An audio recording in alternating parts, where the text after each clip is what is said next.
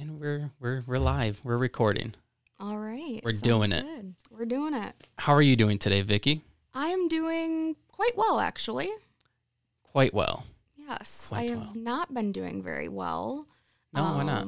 Well, I struggle with depression and anxiety, and so I was hospitalized in a partial hospitalization program a couple weeks ago. So it's been a little rough, but I'm getting back into the swing of things. So Yeah. How was that for you? Depression and anxiety.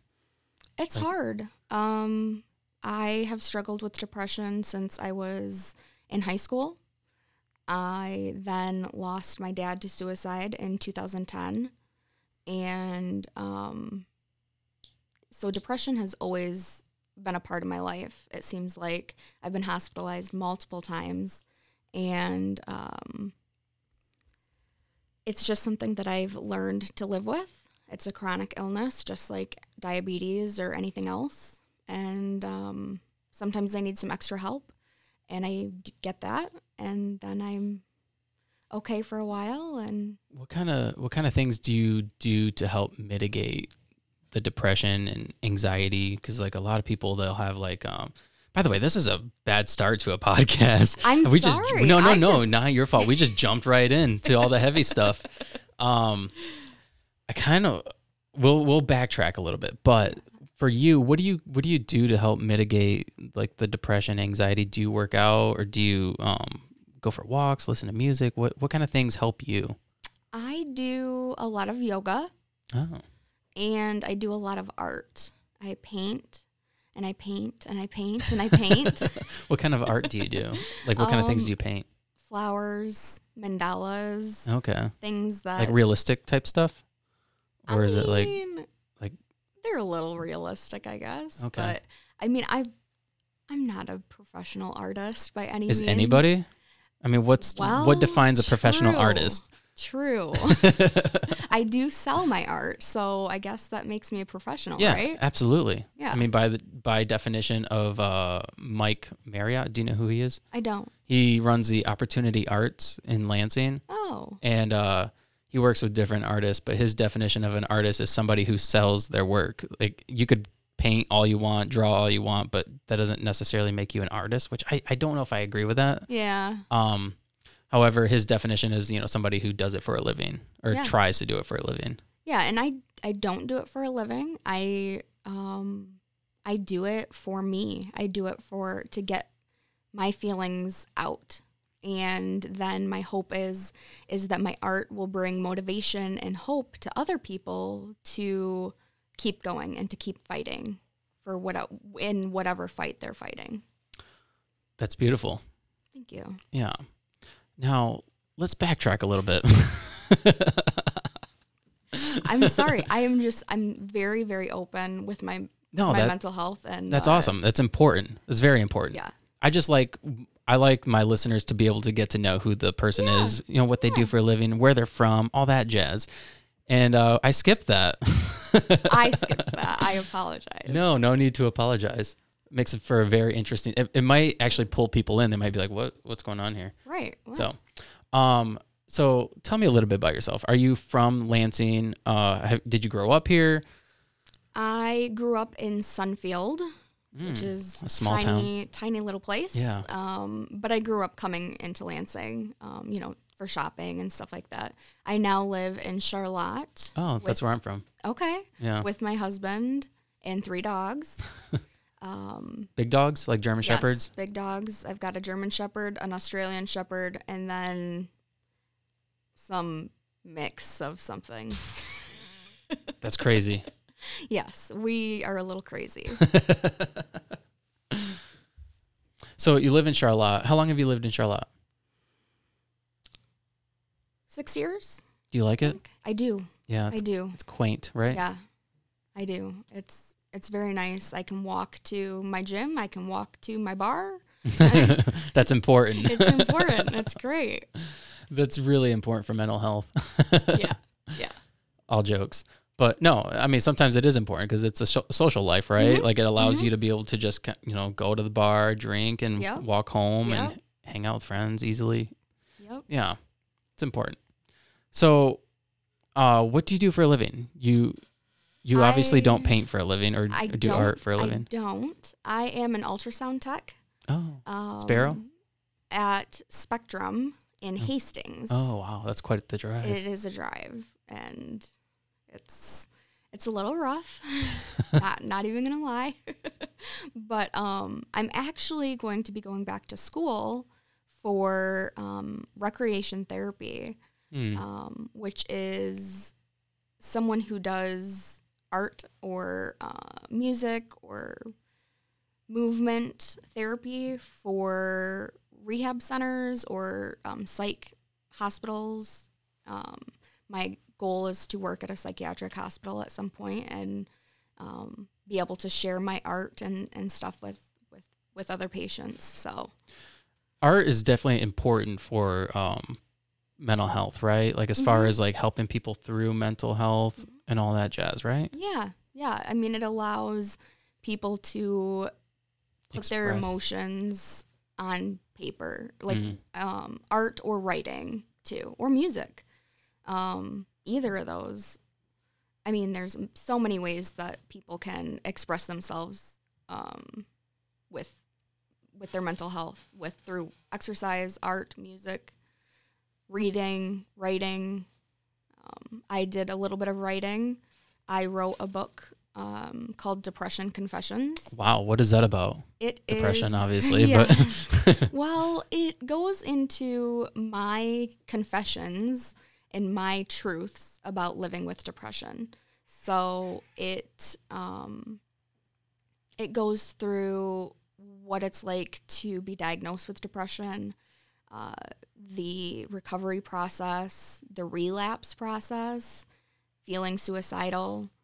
And then it also goes through losing someone to suicide and loving someone who struggles.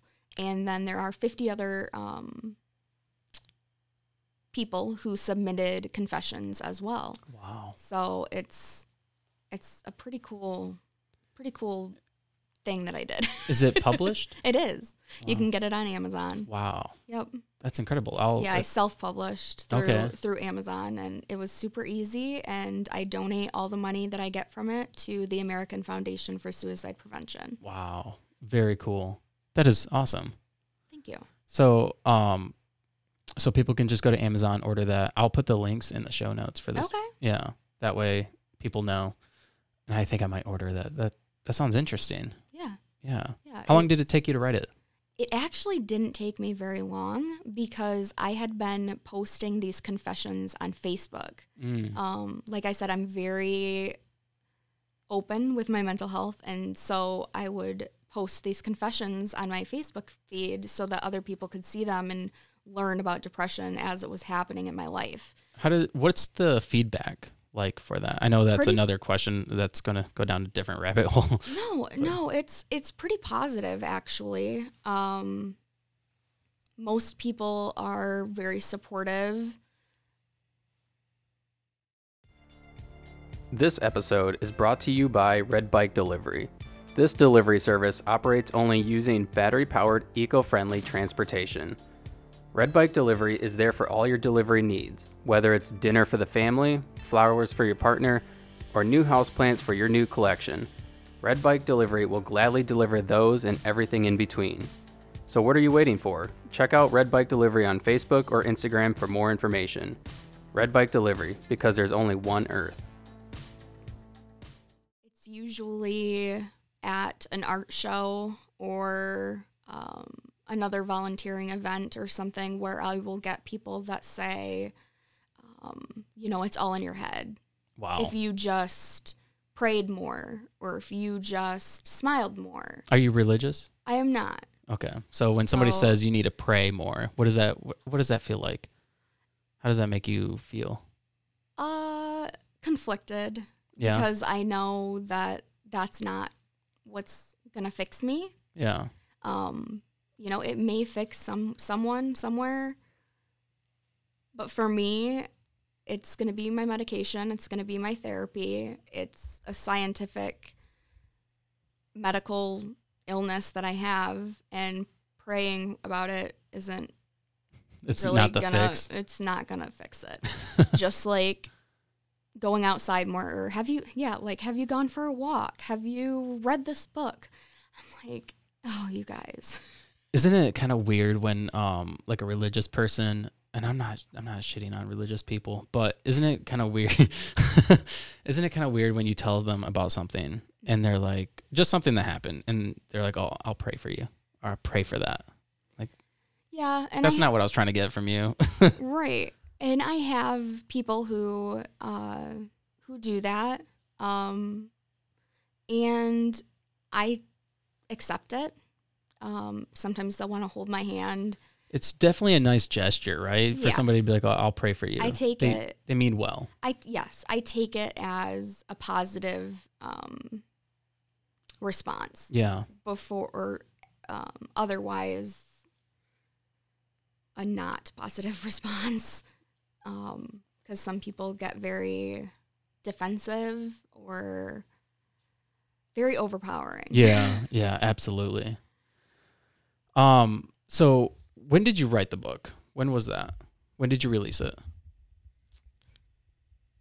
I know that was part of the question I asked, like how long it took, and you were like, it didn't take very long because you found you had been writing it on Facebook or posting. It was, I think, 2018. Oh, okay.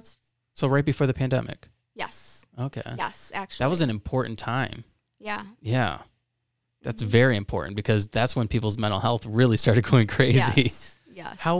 So being somebody who struggles with mental health and depression and anxiety, that was probably one of the worst times for people during COVID when they were stuck home. They couldn't go do anything. They couldn't go to that bar that's right around the corner. They couldn't go to a gym at all. What kind of effects did COVID have on you? Oh, it was bad. It was my worst hospitalization. I was hospitalized. So I got COVID in October of 2020. And afterwards, I just had so much anxiety and so much depression. It was also the 10-year anniversary of my dad's suicide. So it all kind of compiled together.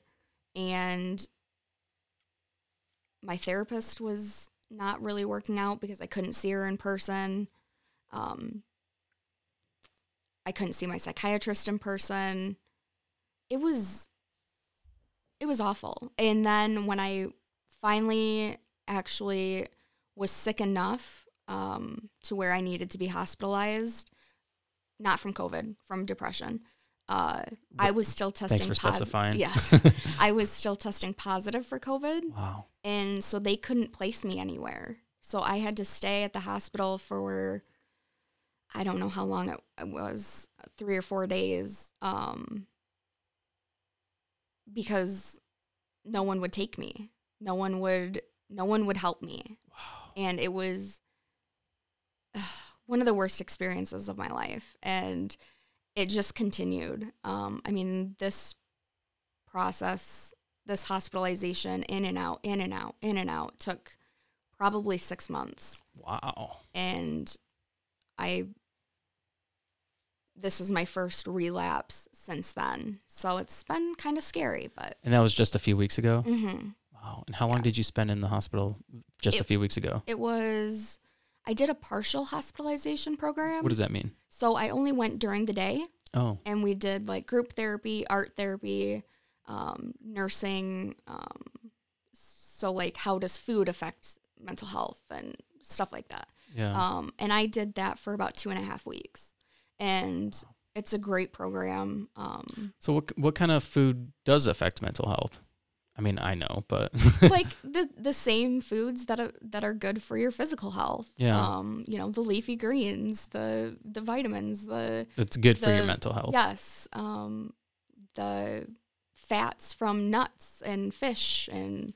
So have you changed your diet since then, or what have you noticed that like when you eat certain things that your mental health kind of curbs?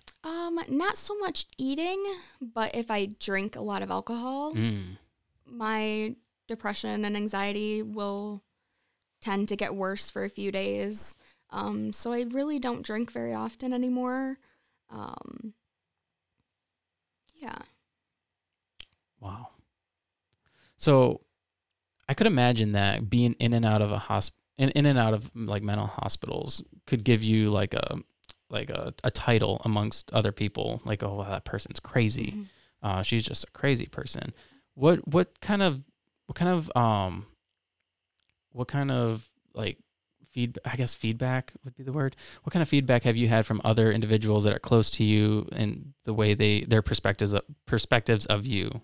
What are those like? It's mostly positive. Mostly, people are grateful that I went to get help, because they would rather have me alive. Yeah, absolutely. They're proud of me for getting help. They encourage me to further get help. Even my coworkers who are being now short-staffed because I'm not working, even they encouraged me to get help, even though they knew it was going to cause them More a work. lot of headaches. Yeah. So that in itself was very reassuring and important to me to get the help that I needed. Is it easy for somebody who has an employer to get time off for mental health? Or is it difficult? Not always. I am lucky enough that I qualified for FMLA, Okay. or short-term disability, and So what would somebody have to do if they didn't qualify? Because I mean, for FMLA, you have to acquire so many hours within the year, right? That's how it works at my place, at my employer. I'm not really sure, to be honest. I just filled out the paperwork. Fair enough. When you're in that depression, you don't even want to do paperwork. No, yeah. You miss the details. You don't want to do anything. You want to sleep. You want to die sometimes. And so when you're in a state of depression, what is that like for you? Are you typically like just laid up in bed, or can you still function like around the house? Like, can you do normal daily activities? Or like, are you just kind of just going through life? Like, I don't know, like a ghost. Yeah, like a ghost. I can function most of the time, but it's very hard and I don't want to. And there's a lot of crying. People who know me know that when I'm crying, just let me cry. I'm okay. If I'm not okay, I will ask, but I do tend to sleep a lot. I don't eat.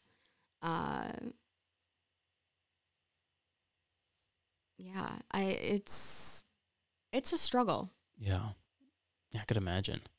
I don't really suffer from like depression, maybe some anxiety every now and then, but so I don't really understand like personally like what that would be like, but I know that like a lot of people who are depressed or have anxiety, they find other ways to like, I guess, drown it or get like curb it, I guess, like by like drinking or doing drugs or anything really, eating, all kinds of different things.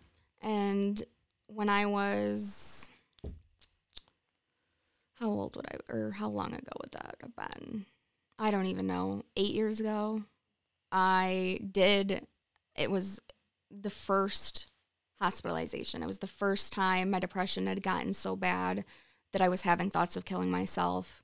I did turn to drinking and abusing my prescription drugs. And luckily, my family knew the signs based on my dad's suicide and stuff like that. And so I was able to get help before anything developed into too bad of a habit or a problem. But it was an easy way out of my head. Right. But that's just not the healthy. But then it kind of gives you other problems on top of that, right? It does. Yeah. makes everything a little bit more difficult. Yes. Yes. Wow. So at what point did you become kind of an advocate for suicide prevention? So my dad died in 2010, and I found my first Out of the Darkness walk in 2011. So I've actually been a volunteer with the American Foundation for Suicide Prevention for 11 years now. So that was before my depression was even a big thing. So you never really suffered from depression until right after that. Yeah, I mean, I had depression in high school, but I didn't ever need to be hospitalized or anything like that. So that was good. I was able to get help. I was in therapy all through high school, took medication. How old were you when your dad died? I was 19. Wow. So my sister was 17 in high school still. So wow. But he had a long struggle with depression, PTSD. He was military, survivor's guilt. And did he ever get help for any of that? yeah, he did. He tried anyway. But sometimes depression is not fixable for some people. And was he on medication? He was. Wow. Yeah, he was seeing a therapist. Yeah, but it was too much for him. So I'm proud of him, though, for fighting for so long. And yeah. What are your opinions on like the military? Because they do some work with MAPS. Do you know anything about that? They do like MDMA and different treatments like that to help with like PTSD and depression and all that for veterans. I don't know much about that at all. You should look into it. But I will. You should definitely look into that. Yeah. Because I guess it helps tremendously. Well, and I wish I could pull it up. It's probably something new, fairly new. Yeah, it is. Where 10 years ago, it wasn't available. We probably wouldn't even be having this conversation. No, we wouldn't. Because I wasn't doing it 10 years ago. Well, there's that. But people didn't talk about depression. People didn't talk about suicide. No. I remember having to tell people that my dad died by suicide, and they looked at me like I was absolutely nuts. And there was like a stigma like around it to where like there must have been something seriously wrong with that person, for them to want to do that. Or they're just selfish or, stuff like this, things like that is what people would say. Yeah. And but they didn't understand the capacity of somebody's mental health. Right. And a lot of people focus on the environmental factors of a suicide. So, what do you mean? So environmental factors are like a breakup, a job loss, something, I don't know. Yeah. Breakup, job loss, divorce. Some sort of extreme loss event. of a person, death of a person. Yeah. A lot of people just see that and think that that's why someone dies by suicide, but that's actually not true. There are 3 factors, biological and now, of course, I'm going to forget. And I do this training like all the time. So you want to look it up real quick? Let's look it up. We can take our time. I'm sure you could find it quicker than I can. Well,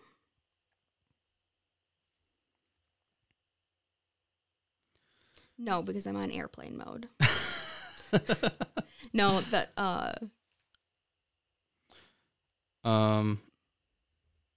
So I'll let you.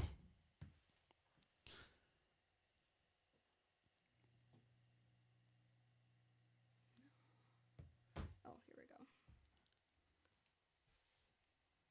Sorry, everybody. No, you're good. They're good. I think it's important to, when we talk about things like this, to not just state it as a blanket statement, but to kind of pull it up and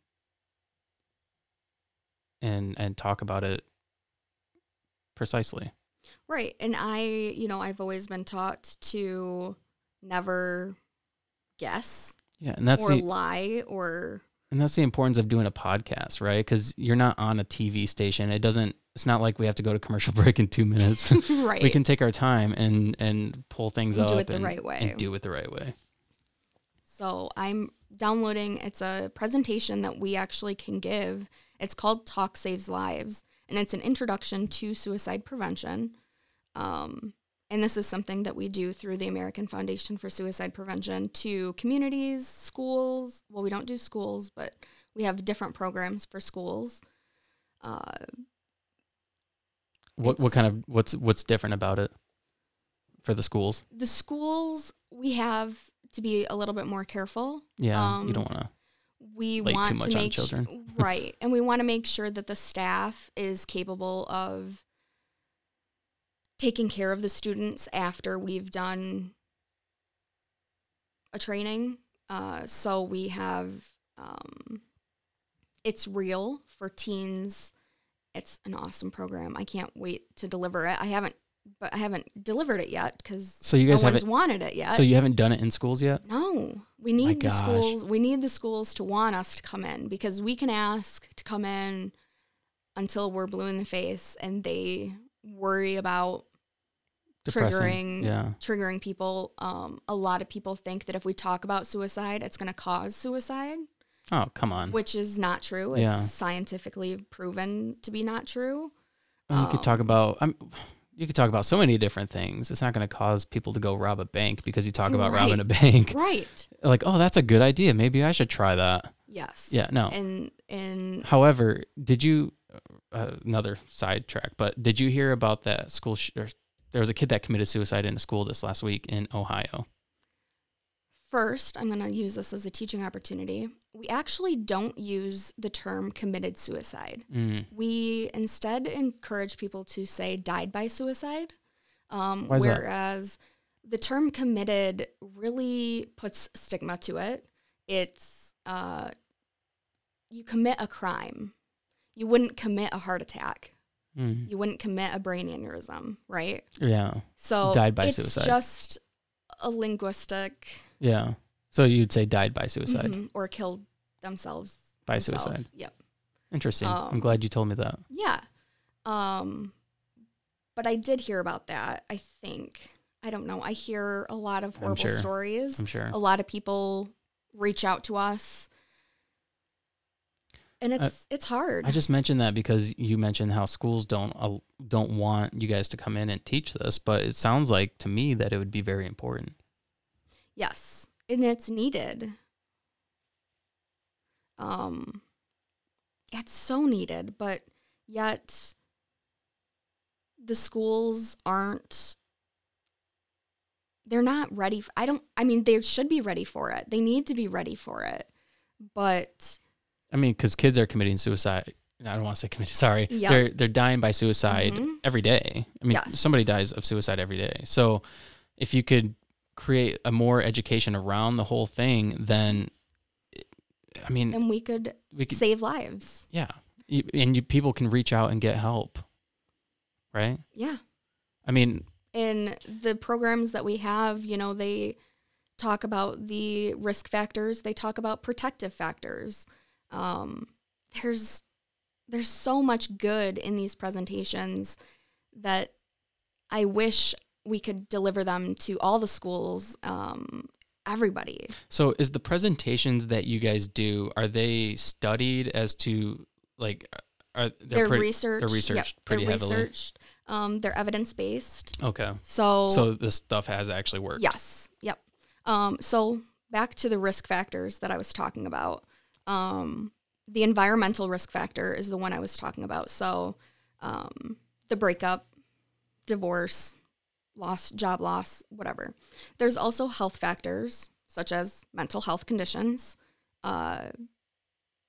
mostly mental health factors, but there are other factors like serious chronic health conditions, chronic pain, traumatic brain injuries. And then there's historical factors. So a family history of suicide, childhood abuse, family history of mental health conditions, previous suicide attempts. And then there's other environmental factors are access to lethal means. So access to medications, a gun, a bridge, etc. But that would kind of go under the same aspect of having a mental health problem, right? Like if you have those things and you suffer from depression or any of those other mental health diagnosis, it would just make it easier, right? Mm-hmm. Just makes it easier. Right. And having remove those lethal means is a protective factor. So that's something that we would want to do to protect someone. So to protect myself, I have no access to the firearms that are in our home.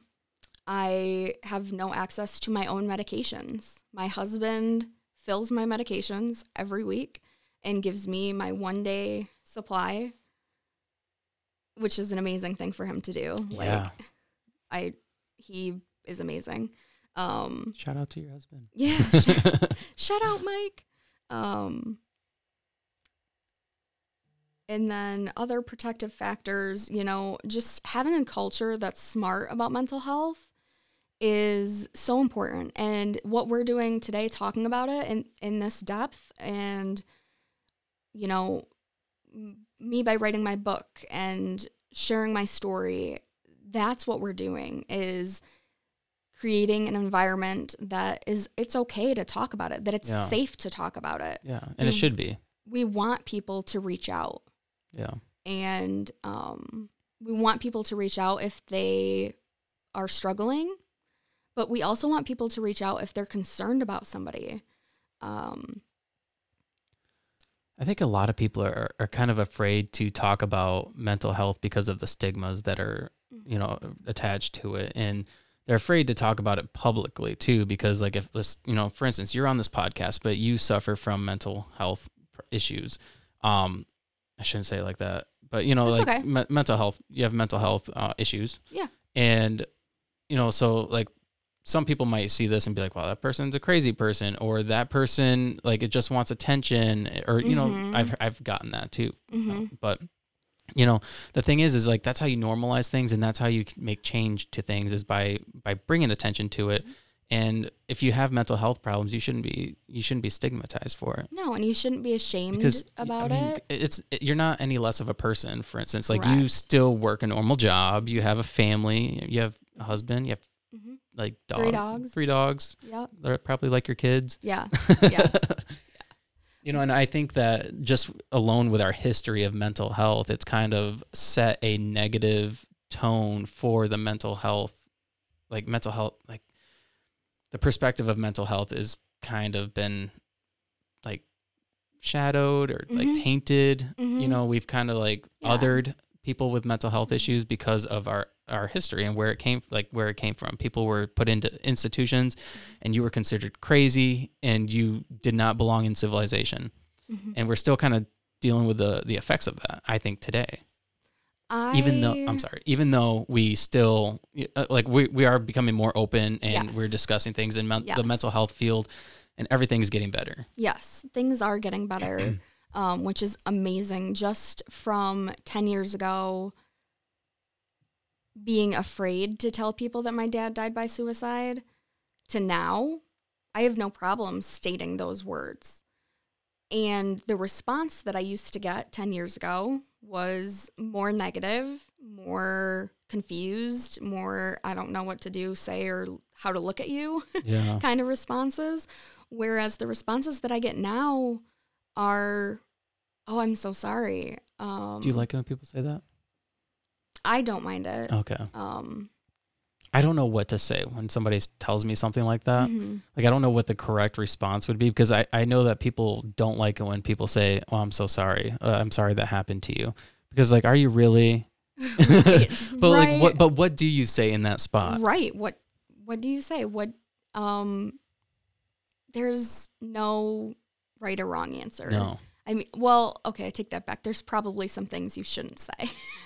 You deserved it. Things like that. Right. Yeah. Right. But I mean, just being compassionate and kind and listening. If the person that you're talking to really needs to just get it off their chest, like, just be there and listen to listen and not listen to respond. Yeah. I love that we're having this conversation because it's Mental Health Awareness Month. It sure is. And I've actually had a couple mental health people like in here just recently. Awesome. I had Katie Anderson. She's on, I don't know if you know who she is, but she is like a mental health coach. And she's actually hosting an event this weekend. But she also, her mom died by suicide. Okay. And I think she said she found her. I can't remember. I have to go back and listen. But and then she found herself as an adult trying to do the same thing, and she had children. And she like thought, well, I'm just repeating what happened to me. Mm-hmm. Yeah. And so from that moment on, she didn't want to do that do that to her children. Yeah. But then I had Lori De Bruin in here, and she is a she's like she does like hypnotherapy and like different. She does meditation, guided meditations and stuff like that. Awesome. Yeah, very awesome. And she talked about how she found her brother dead when they were like I think 7 or 8. Oh. And how like what kind of effect that had on her from that age till she was an adult. And she talked about how she hadn't actually handled it until she was like 40. Yeah. And the effects of it and everything. It's just like, wow. Like for me, I've never had to deal with anybody dying by suicide or finding anybody, but I've had other things that happened to me that, would cause so much mental health problems. But for me, fortunately, I'm young and I'm in my 20s. So I grew up in the era where it's okay to talk about it and try to find a way to fix it. Yes. And so fortunately for me, I'm not having to suffer from all that trauma. But that's awesome. For somebody who's in their 40s or 50s, and they've dealt with all this stuff their whole life, and they're still dealing with it, and they don't know how to fix it or change it because it's just the cycle of life now. This stuff has been, buried and buried and buried. Yeah, I definitely resonate with that. I when I was at my worst, that was my thought process. My dad did this, so I can too. And that was my sick brain talking. What? And it's, I don't know. Yeah. What is your opinion of people when they say, well, why would they do that? Because they have somebody, or they have children, or they have this, or they have that, or why would they do that? Because they got so much good going for them. Like, it's so easy to make things look good from the outside, right? Right. But people don't truly know what's going on inside your mind. Just like the risk factors that I talked about, the health, environmental, and physical, and it's hard for me when people say, that my dad was selfish because he had kids to think about. That's the one that gets me. Because I don't think he was selfish. I think he was sick. And unfortunately, suicide is the means of death for depression. And it's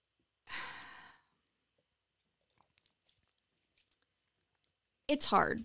It's hard because people don't understand. Sometimes they don't want to listen to the real reasons, but when someone comes up to me and says, oh, I'm so sorry he was selfish.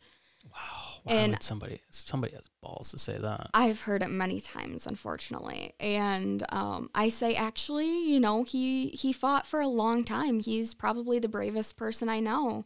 And he was very, very sick.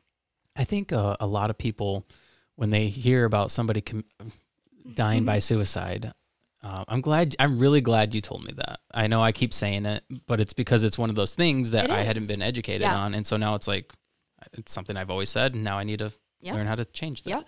But I do like that died by suicide rather than committed suicide. Yeah. But where are they going with this? I think when people, find out that somebody died by suicide, they think of that act as them as a person rather than, focusing on all the good that had happened and the life that they did live. And that moment defines who that person is for the rest of time. Yeah. For everybody else. I have to remind people that my dad was a volunteer firefighter. He was in the military. He saved lives. He helped people. He was a good person. He was kind of an asshole.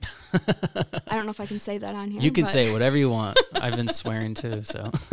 But he did so much good with his life that how can his last act erase all of that? Yeah. It doesn't. Well, and I think it should say something too when, people of every generation and every income, there's been so many people that died by suicide. I mean, look at Robin Williams and even some of the just greats. Recently, the child dance star or whatever, it came out that she died by suicide at 16, and then the judge. The mom. I can't remember her name. I can't remember her first name, but she died by suicide after a long, long struggle with mental illness. So I think it doesn't discriminate. No, it doesn't, and I think that should say something because, sure you could want to die by suicide, if you have money problems or if you have all these problems, but that doesn't matter. That doesn't matter. There's more to it. There's more to it. I mean, there are people who will take their life solely for a environmental reason, but most often there's more to it. More often there's mental health condition. 1 in 5 Americans are going to have a mental health condition at some point in their life. So why aren't we talking about this? Yeah. Like we talk about diabetes or cancer or anything, heart disease, So that's why I take every opportunity and reached out to you to do this podcast or write my book or go on the news and share my story that way. Yeah, you said you're always on the news. So what do they talk to you about when you go on the news? Usually it's associated with whatever fundraising event we're doing. Okay. Or we do State Capitol Day where we talk to our representatives and senators about certain legislature that we want to get passed. What legislature do you guys want to pass? There is, have you heard of the National Crisis Lifeline? Yeah. Well, in July, that crisis line is actually going to change to a 3-digit number. Like a 911. Yep, it's going to be 988. Oh. And it should definitely be in one number, like 711 or something. Right. Just right. make it more simple. Yeah, but it's great, but we have to be able to support that. And so we're asking for funding and for infrastructure for this lifeline. How much money does that take? How much are you guys fundraising for? Well, we fundraise not specifically for that. Okay. We fundraise to do our programs and stuff like that. Okay. But I mean, it's not a cheap thing by any means. I mean, this is a nationwide thing that's happening. Why does that cost any money though? It shouldn't cost any money. Right?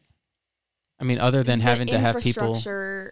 Well, we're expecting that the number of calls are going to increase because it's easy to remember. Oh, okay.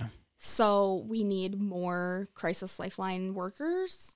I'm not an expert in the policy world. Yeah. So I don't have a ton of answers. So has there been any pushback for any of that stuff? Not much. No. How could you push back against that? Right. I mean, Yeah, they have questions, about the money, Yeah. about, how is this going to be stable, how is it going to have stability and stuff like that. But So would it be kind of like funded by like tax so it money? would be funded just like 911 is funded, Okay. which if you ask me how 911 is funded, I do not know. Well, it But would be through like the police department and like people writing tickets, and that's how things get funded, right? I'm not sure. But I could get some answers for you guys and Yeah. It'd be interesting. give them to you. It'd be interesting to I find out. know that it is when you buy a phone, there's a fee in there somewhere for 911. Really? And there will be a fee for 988. Wow. So That's it's gonna make phones more expensive? barely. Barely. I honestly didn't Barely. know there was a fee for 911. That is what I am led to understand. So Well, they better answer right away when I call. well, and that's one of the big things with 988. A lot of people who call the crisis line get put on hold. Wow. And I mean, speaking from experience, if you're in a suicidal crisis, You need somebody now. I need someone now. I can't. So when And then to be put on hold makes it seem like no one cares. Yeah. And now my suicide might be even more imminent. Yeah. So When you call the crisis line, do they dispatch police to your home? How do they get you to stop? Do they just talk you? they are trained in crisis intervention. Okay. And, if the situation deems necessary, then yes, they will dispatch whatever needs to be dispatched. Wow. Which we're hoping as the world progresses in the life of mental health that we'll have more crisis intervention teams or people who are specifically trained in dealing with a suicidal crisis who will be dispatched instead of the police or with the police anyway. That would be a heavy job, wouldn't it? It would be a very heavy job. Could you imagine coming home every day? So needed. It would be needed, but I couldn't imagine doing that. I couldn't do it. I could not be a lifeline worker. So those people, man, props to you guys who volunteer, because most of them are volunteers. Wow. So, yeah. What do you think about like police departments having social workers on hand? Love it. Love it. Mm-hmm. I know that Lansing had one. I talked to the mayor once, and he said that Lansing had one. But then, like a couple months after I talked to him, she resigned. Probably because it was that bad. Yeah, it's that stressful. hard of a job. But Yeah, it's a hard job. A lot of our officers in the area have been through crisis intervention training, which is great. But we really would love mobile response teams who are specifically there for the crisis. Yeah.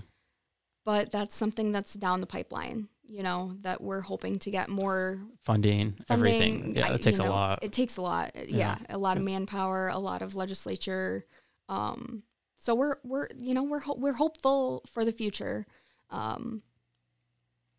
What kind of things have you seen? I mean, because obviously 2010, when your father died, marked a very important, it was a very important time in your life. It was a very important time for you to start focusing on mental health, especially for yourself, but as well as becoming an advocate for those alike. What kind of things have you seen change from that time till now? I've seen more people reaching out for help. With COVID, actually, we saw an increase in calls to the Lifeline. That means people are reaching out, and that is great. That is an improvement. I didn't even know there was a crisis line. I didn't either. When I was 19. Now, on the back of all high school ID badges is the Crisis Lifeline. Wow. And that's something that we helped facilitate. That is awesome. So that they have the lifeline with them all the time. Yeah. I mean, I've seen the stigma change with how people talk. It's more normalized now, especially amongst younger people, like coming up in school. Mm-hmm. They talk about, I almost think it is normalized, but I also think that a lot of people want something to be wrong with them because they almost like there's a tension that's surrounded. You get one thing I've realized, because I know some people who were in high school and they got some extra help and everything. They kind of just skated by school. They didn't have to work too hard because they could just say that they had this issue. And so I think definitely some young people may take advantage of that. However, I think that it's so normalized now in the young population that it's not looked down upon. And I don't remember where I was going with this. Yeah, but we definitely, society's definitely taken a turn for mental health. Yes. It's not. I agree. I'm not sure where you were going with I'm not sure because I either. don't know if I agree or not. Well, depending on, because I think we are identifying mental illness in youth more than we were. Do you think it's But is that great? Do you think it's greater now than it ever used to be? Because that could be the issue. Probably. I think we've got a lot of risk factors for our children.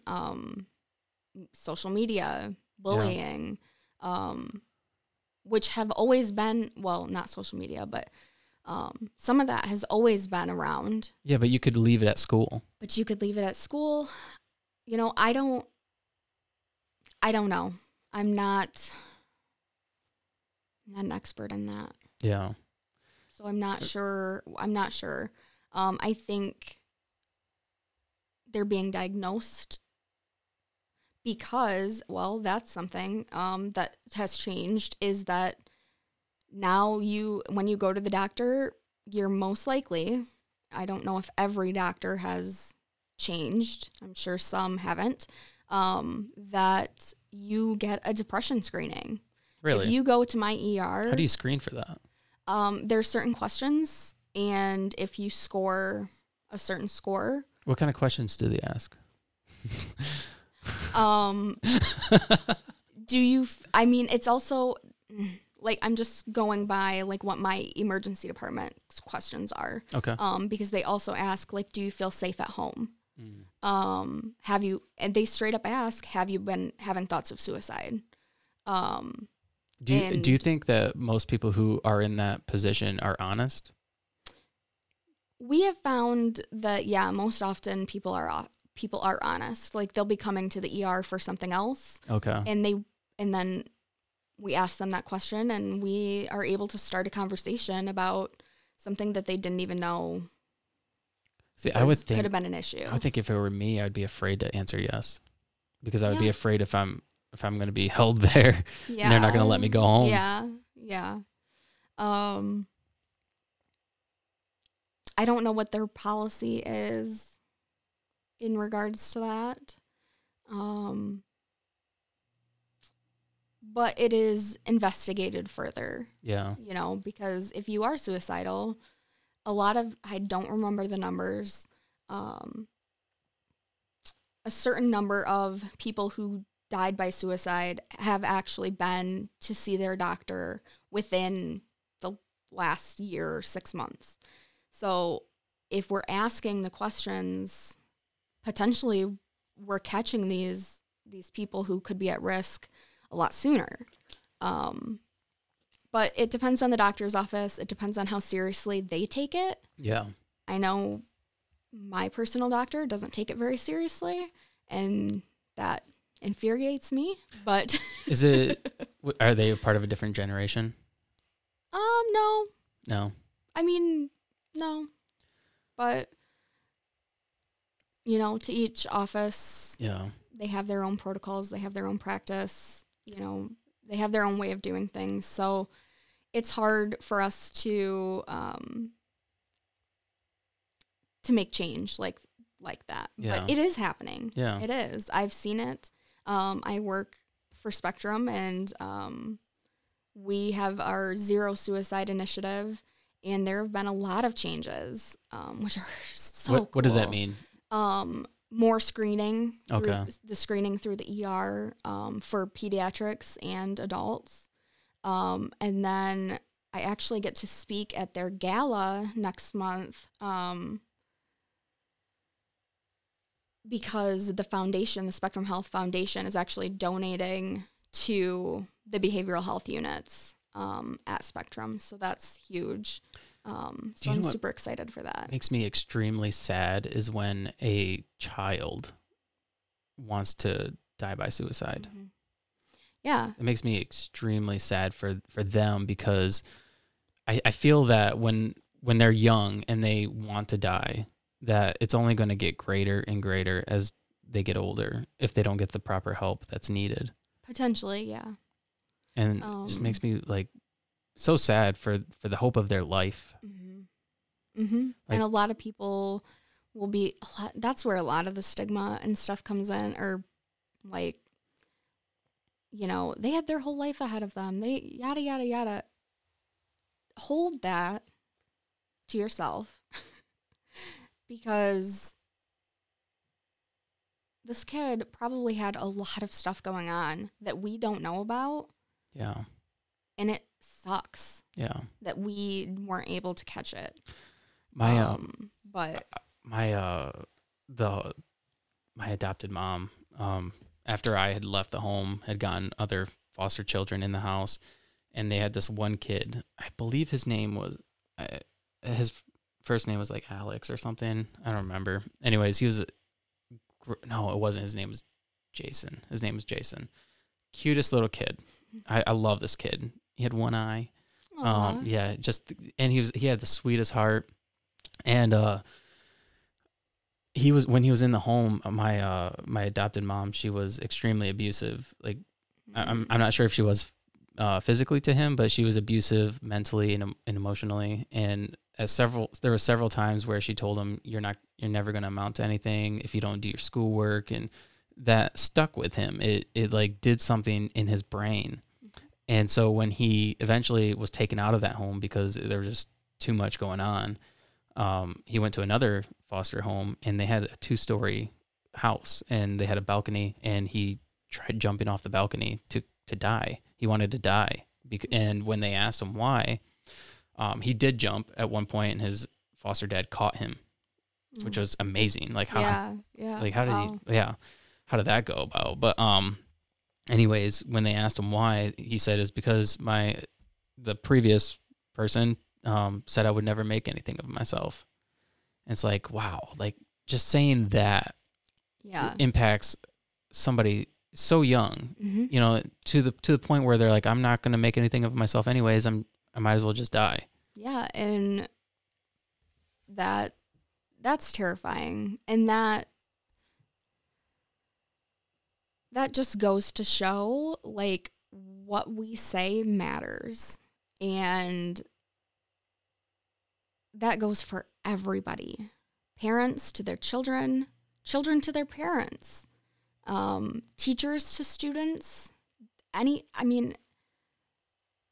To be told that you're nothing, that you're worthless, that's going to perpetuate this growing depression, self-loathing, and could potentially be fatal. And especially if you're speaking about a child's future and their quality of life, and like, oh, you're not gonna make anything of yourself anyways. Like, you might as well just give up now. Or and it could be said for anything, like a child in sports, and they have an extremely aggressive parent who wants them to do well, and they just can't. They're not skilled or whatever it is, you know. Yeah. Like, that's why it's important to be supportive. And even kind. Just be kind. Yeah. Even if they're not good at it. Good job. You tried. Good job. Very good job. Yes. You're doing it. You're still doing it. There's always something kind you can say instead of the horrible things. You need to do that. better. Yeah. You need to do better. You did not play good today. Yeah. Yeah. That's what causes trauma, right? Yes. And then in turn creates generational trauma because Mm-hmm. then, you were told that as a kid and then Yeah. you will tell your kids that. I mean, you can stop it, but Mm-hmm. typically that's what happens. Mm-hmm. For sure. Yeah. We are an hour in. Wow. That went by super quick. Awesome. Do you feel tired from that? A little bit. Yeah. A little bit. Yeah. You kind of had to dig down deep emotionally and mentally. Yeah, but I mean, it's all for a good reason. Yeah. If one person listens to this and decides to get help, or you learning to not say committed suicide, and, then I did what I was here to do. So, Absolutely. I learned something. Yeah. That's what's important. I learned something every podcast. Exactly. Usually every podcast I learned something. I learned that I'm an idiot. So, but no, I think it's important for people to know not to say committed suicide. Mm-hmm. Yeah. And that there's always hope and there's always help. And all you have to do is ask. Yeah. I think that's very difficult though. It is very difficult, but and then that goes back to us needing to have the resources available so everybody knows where to go. I mean, everybody knows when somebody breaks in your house to call 911. Right. Everybody knows when you have an altercation with somebody, call 911. They know when anything happens that involves the law enforcement having to get involved, call 911. Mm-hmm. Everybody knows that. Mm-hmm. Everybody should know who to call when they need mental health. Yes. Help. Yep.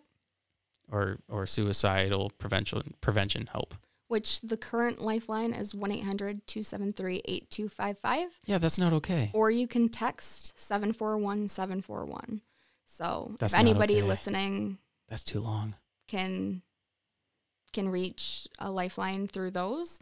And then in July it'll change to 988. And the regular lifeline will be still available for a while. Okay. Because obviously we don't want to miss anybody. Period. Yep. Yeah. Yep. I'll also put that in the show notes too. Cool.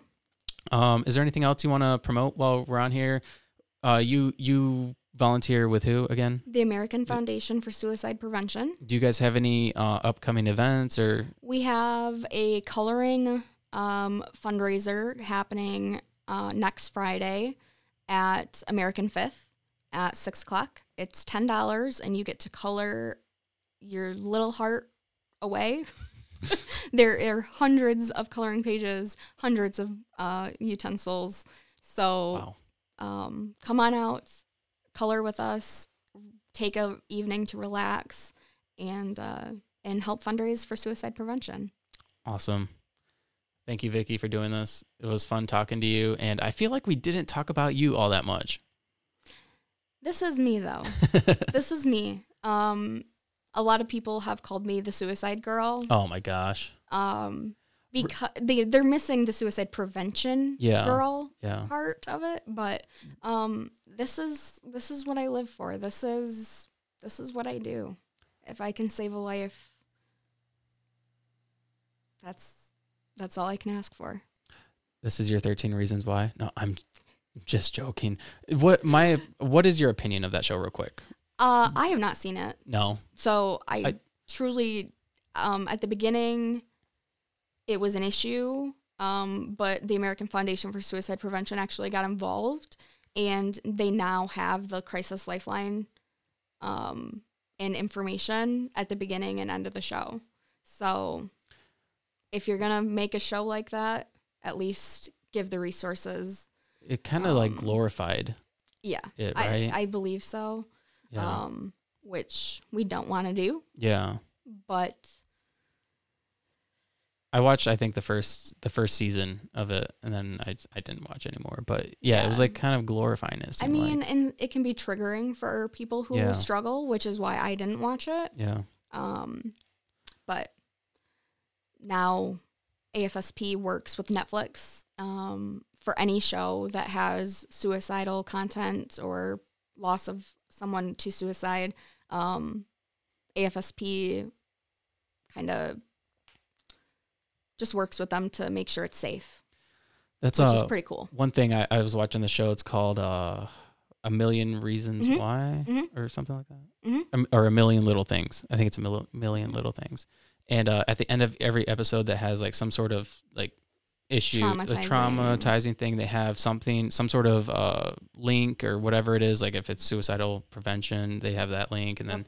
then abuse, and Yep. they have different Yep. different things at the end of each episode. I'm like, that's really cool. Yeah. That is super cool. That's an improvement. Yeah. That's an advancement, and that's amazing. Yeah. We are making a difference. We are. We are. All right. So thank you for allowing me to share my passion with everybody, and see you soon. Yeah, absolutely. Thank you.